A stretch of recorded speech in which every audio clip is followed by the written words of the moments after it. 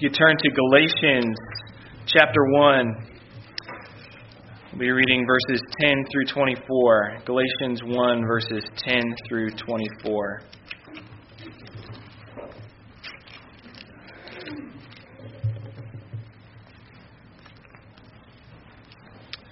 Hear the word of the Lord. For am I now seeking the approval of man or of God? Or am I trying to please man? If I were still trying to please man, I would not be a servant of Christ. For I would have you know, brothers, that the gospel that was preached by me is not man's gospel. For I did not receive it from any man, nor was I taught it, but I received it through a revelation of Jesus Christ. For you have heard of my former life in Judaism, how I persecuted the church of God violently and tried to destroy it. And I was advancing in Judaism beyond many of my own age among my people, so extremely zealous was I for the traditions of my fathers. But when he who had set me apart before I was born, and who had called me by his grace, was pleased to reveal his Son to me, in order that I might preach him among the Gentiles, I did not immediately consult with anyone, nor did I go up to Jerusalem to those who were apostles before me, but I went away into Arabia and returned again to Damascus. Then after 3 years I went up to Jerusalem to visit Cephas and remained with him 15 days. But I saw none of the other apostles except James, the Lord's brother. In what I am writing to you before God, I do not lie. Then I went into the regions of Syria and Cilicia, and I was still unknown in persons to the churches of Judea that are in Christ. They only were hearing it said, he who used to persecute us is now preaching the faith he once tried to destroy, and they glorified God because of me. You may be seated. The grass withers and the flowers fade, but the word of our Lord remains forever. If you would, please bow your heads and pray with me. Heavenly Father, may the words of my mouth and the meditations of our hearts be pleasing and honoring in your sight, O Lord, our rock and our Redeemer. It's in Jesus' name we pray. Amen.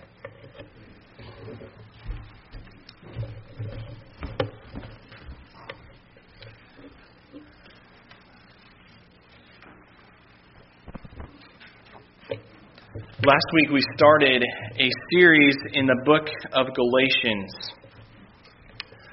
And this week we're moving on to verses 10 through 24. And we get a story here of Paul's life. I don't know about you, but I love stories. I love them. I get engrossed in good books. I'm engrossed in one right now. It's called Fearless. I'm not all the way through it, but I highly recommend it.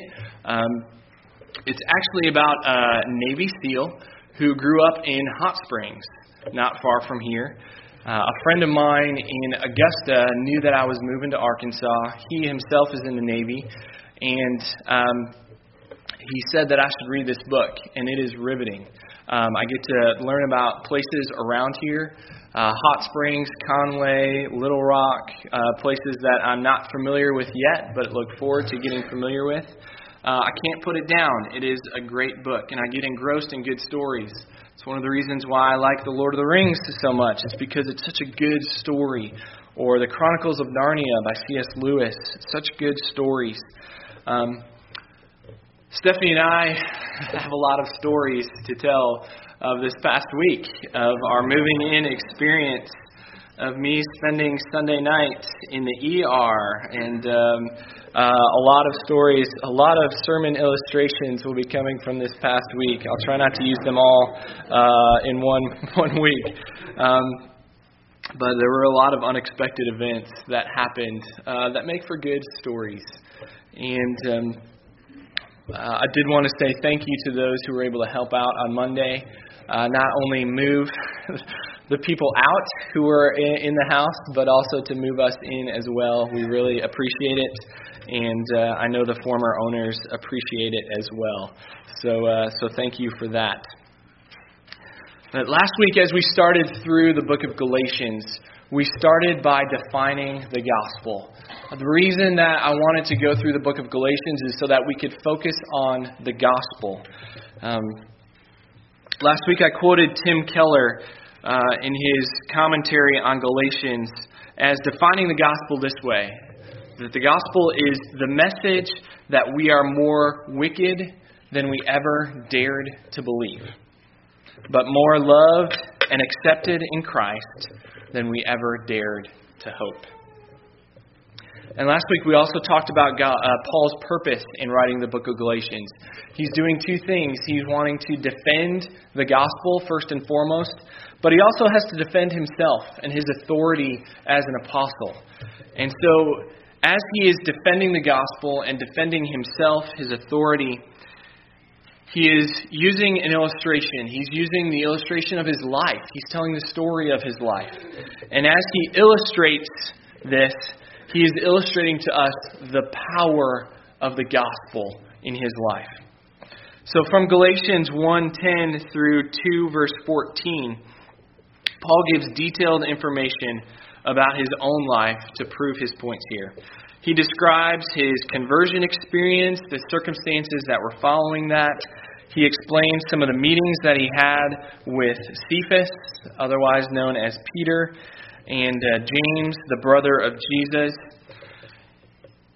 The reason that Paul is telling this, that he is giving his autobiography here, is that Paul is proving that he has an authority, that he is an authority as an apostle, because he has seen Jesus. The other apostles at that time, they were given the title of apostle because they had been with the Lord.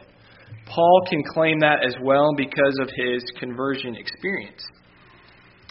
He also gives this detailed autobiographical information to prove that Paul's gospel is the same, that it's not any different from these apostles, because his gospel that he is preaching is not his, it's God's gospel. It is the gospel.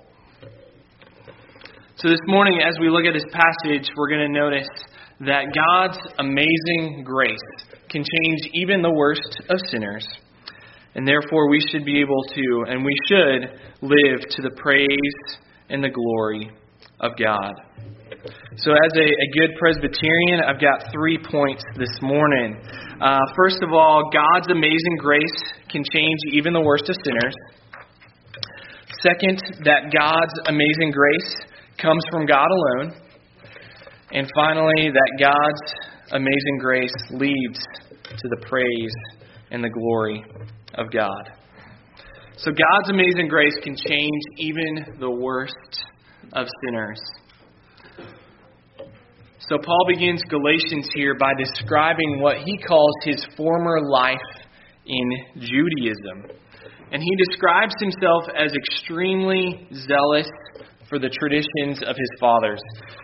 You see, Paul was a Jew of all Jews. He was on track to become a Pharisee. This was back before his name was changed. He was known as Saul previously in his life. And as he was going through this training to become a Pharisee, he was advancing well beyond his peers. In a sense, he was a prodigy. He was like a Mozart. He was, in a sense, like a Tiger Woods before things happened in his life. But he was advancing way beyond everyone else. And what he was doing was intensely persecuting the church of God. If you have your Bibles with you and want to turn back to the book of Acts, Acts chapter 7 describes, in 6 and 7, describes the stoning of Stephen. Stephen was one of the first deacons that was appointed in the church, and he was the first Christian martyr. He gives this eloquent sermon about the gospel as he is being sentenced to die.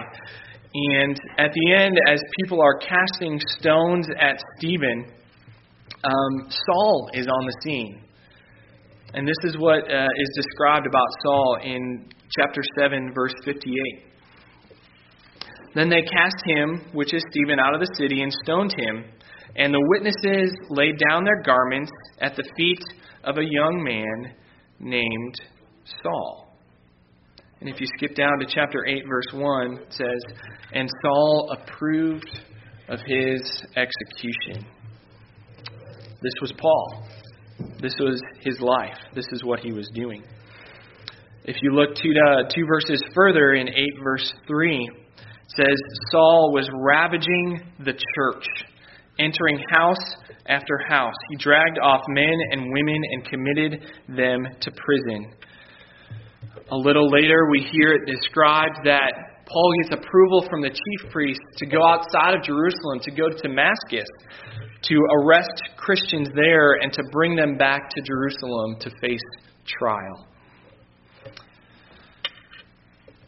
But after Paul's conversion on the road to Damascus, Paul's life was completely and utterly different. He had a 180-degree turn.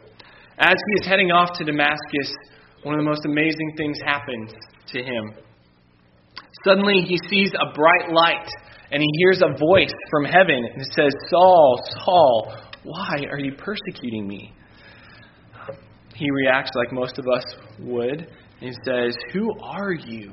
What is going on?" And he sees Jesus, and he responds by saying, "I am Jesus. I am the one whom you are persecuting." After an experience like that, you can imagine what happened in Paul's life. He becomes a believer. He is baptized, and instead of trying to destroy the gospel, he begins preaching the gospel. He became one of the greatest missionaries in the church and church planters that the world has ever seen. He went on to write many books of the New Testament. And after spreading the gospel to much of the known world at that time, he himself became a martyr for the faith. Ironically, what he had been doing earlier in his life happened to him as he was martyred for his faith. Paul is using this illustration to defend the gospel, to prove the power of the gospel, that God's amazing grace can change even the worst of sinners. God can change anyone, even us. No one is too sinful to be saved. Paul was literally persecuting Christians. He was trying to put an end to Christianity. He wanted to stamp out the gospel. And yet God delivered him from that. This is good news for us today. Because we are not too different than Paul. Jeremiah 17 verse 9 tells us that the heart is deceitful above all things. Who can understand it? Romans 3:23 describes that all are sinful. All have sinned and fall short of the glory of God. We are no different than Paul. We are in the same boat. We are by nature sinners. But we never have to ask the question or wonder what the answer is when we ask, "Can God save me?" Because the answer is yes, He can. We may think that we have done some pretty awful things in our lives. There may be some things in our past that we're not proud of, some things currently even. But we never have to get to a point where we are too lost or too sinful for the grace of God. God is powerful to save. This is not only good news for us, but this is also good news for those who we love, because we know that there is always hope. There is always hope. Today is Mother's Day, and being a mom is hard. I don't know that from personal experience, but I can imagine. Being a dad is tough too, but I feel like moms feel more. And as they're raising their children, I feel like maybe more emotionally attached to their children. And for Christian moms, being a mother is hard, because the most important thing that Christian moms want is for their children to know the Lord, to give their faith over to Him.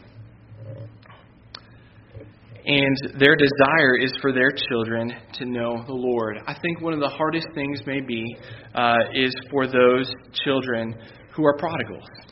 And we've all experienced that, or we know of people who have. And that's difficult.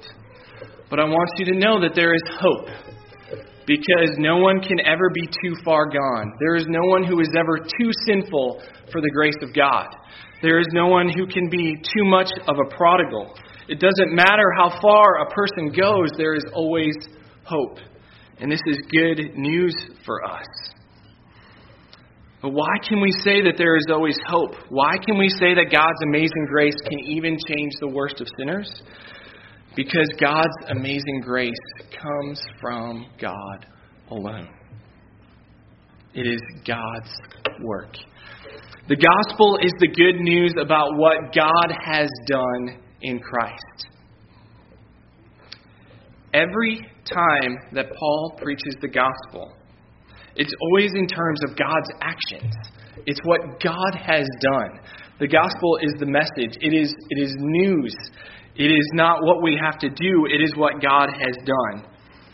If we look here at verses 15 and 16, we see Paul describing, but when he, as in God, set me apart before I was born, who called me by his grace, when he was pleased to reveal his Son that I might preach the gospel.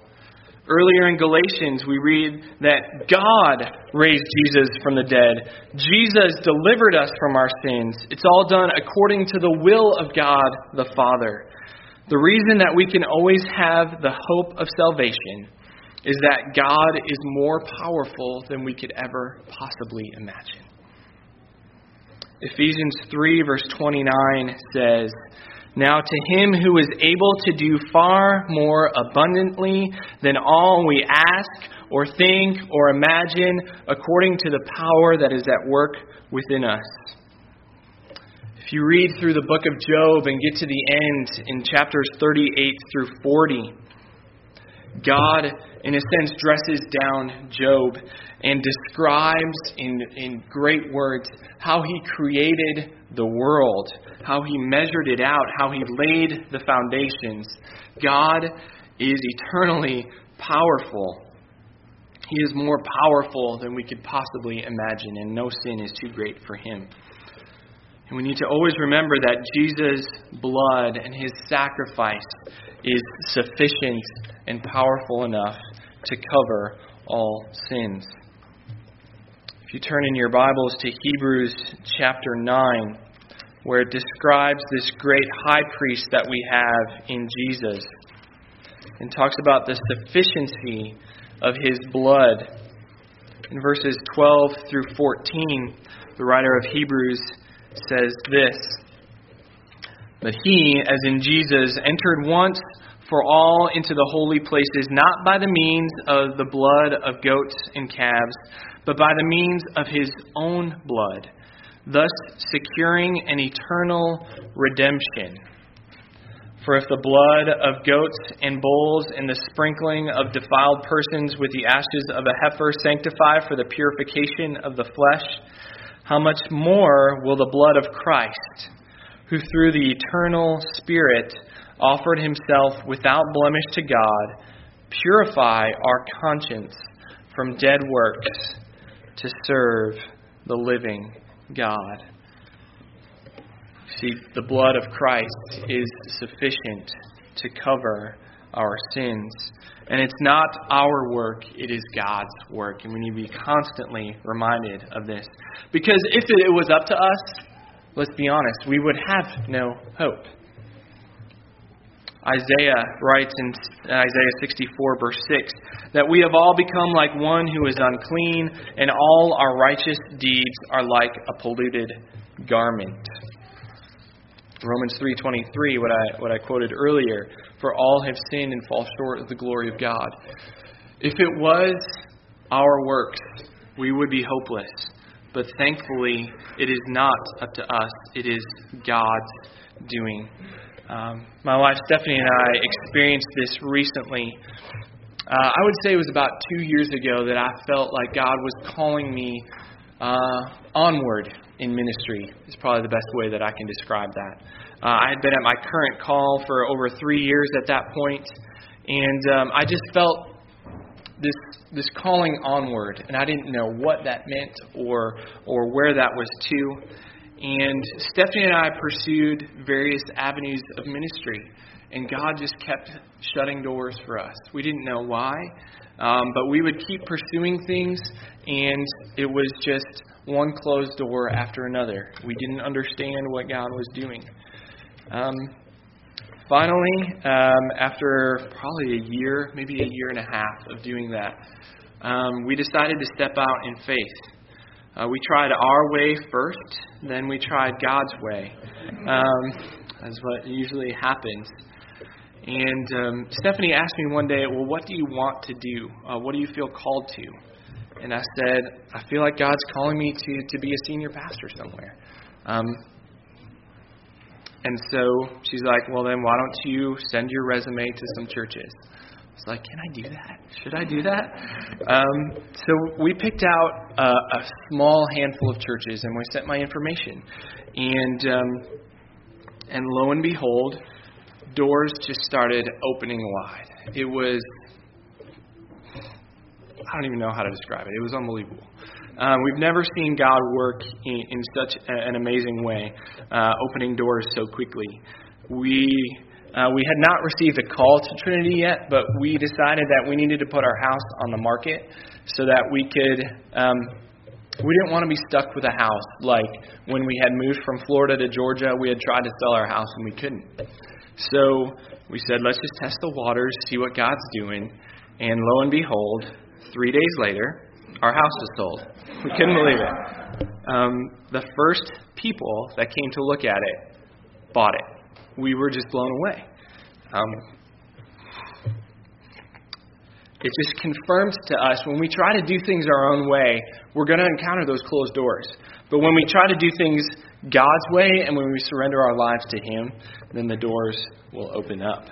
I'm not going to say that everyone is going to sell their house in 3 days, but God will guide us and will direct us. And our response is to thank God for His amazing grace. This should be our honest, and this is our proper response.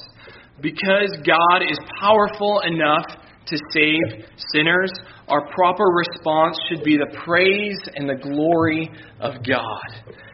God's amazing grace leads to the praise and the glory of God. You see, the reason why Paul shares his testimony here is not to proclaim himself and about how great he is. Paul shares his testimony so that the people would give praise and glory to God. When people found out about Paul's conversion, this is how Paul describes their reaction. He says, people glorified God because of him. They didn't praise Paul for finally seeing things from their perspective. It's not that he studied and he finally came to the realization that Jesus is the Messiah. They didn't slap him on the back, say, I knew you'd finally come around, congratulations. No, they gave the glory to God because it was God's doing in Paul's life. God received the glory, and rightfully so. Honestly, no one would have ever imagined Saul becoming an advocate for the gospel. No one would have ever seen Saul becoming the Apostle Paul. Now, this is hard to imagine, but it would be something similar to a person the likes of maybe an Osama bin Laden converting to Christianity and starting to become a missionary and planting churches. That, just thinking about that, honestly, it feels offensive to me. It is just too unbelievable. But this is what Saul was doing. He was persecuting and trying to stamp out Christianity. And he became the greatest missionary the world has ever seen. This is what our God can do. If salvation comes from God alone, then God alone deserves the credit. Paul doesn't share his testimony so that people will praise Paul. He shares it so that people will give the glory to God. It's good for us to share our testimonies, to share the stories of what God is doing in our life. And as we share the stories of what God has done and is doing, we have opportunity to give Him praise. We need to share with our children as we contemplate Mother's Day. One of the important things we need to do with our children is to share our testimony, to share what God is doing in our lives. As a 5-year veteran of youth ministry, the best relationships that I saw of parents, between parents and teens, were the ones where parents were open and honest about their relationship with Christ to their students.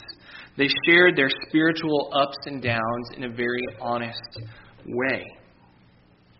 It is right and it is good to tell the stories of our lives, particularly what God is doing, not for our own glory, but for the glory of God. So in conclusion, God's amazing grace can save even the worst of sinners. We need to be encouraged by this, that God can save us, that no sin is too great. No sinner is too lost for God's amazing grace. No one is ever too far lost for God to save them through the blood of Christ. And we need to keep perspective that God's amazing grace comes from God alone. God is the one who saves sinners according to His amazing grace. We don't contribute to our salvation. God has done it for us. That is the gospel. It is the good news of what has been done. And finally, God's amazing grace leads to the praise and the glory of God. We need to share with others what God has done and is doing in our lives so that God will receive the praise and the glory and the honor that He deserves. Let us pray. Our most gracious God and our Father in heaven, we do thank You and we praise You for Your amazing grace, that You can change the hearts of even the worst of sinners, which is all of us here. We thank You for the gospel, that it is the good news of what has already been done on our behalf. We thank You for the blood of Christ that can cover all sin. Lord, please accept our repentance.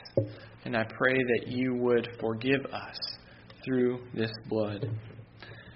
And that as we go from here, we would share, that we would testify to what You have done in our lives. That we would share Your gospel. That we would tell the stories of Your work in our lives. So that others may come to know You and that You would receive the glory that You deserve. And we pray this in Jesus' name. Amen.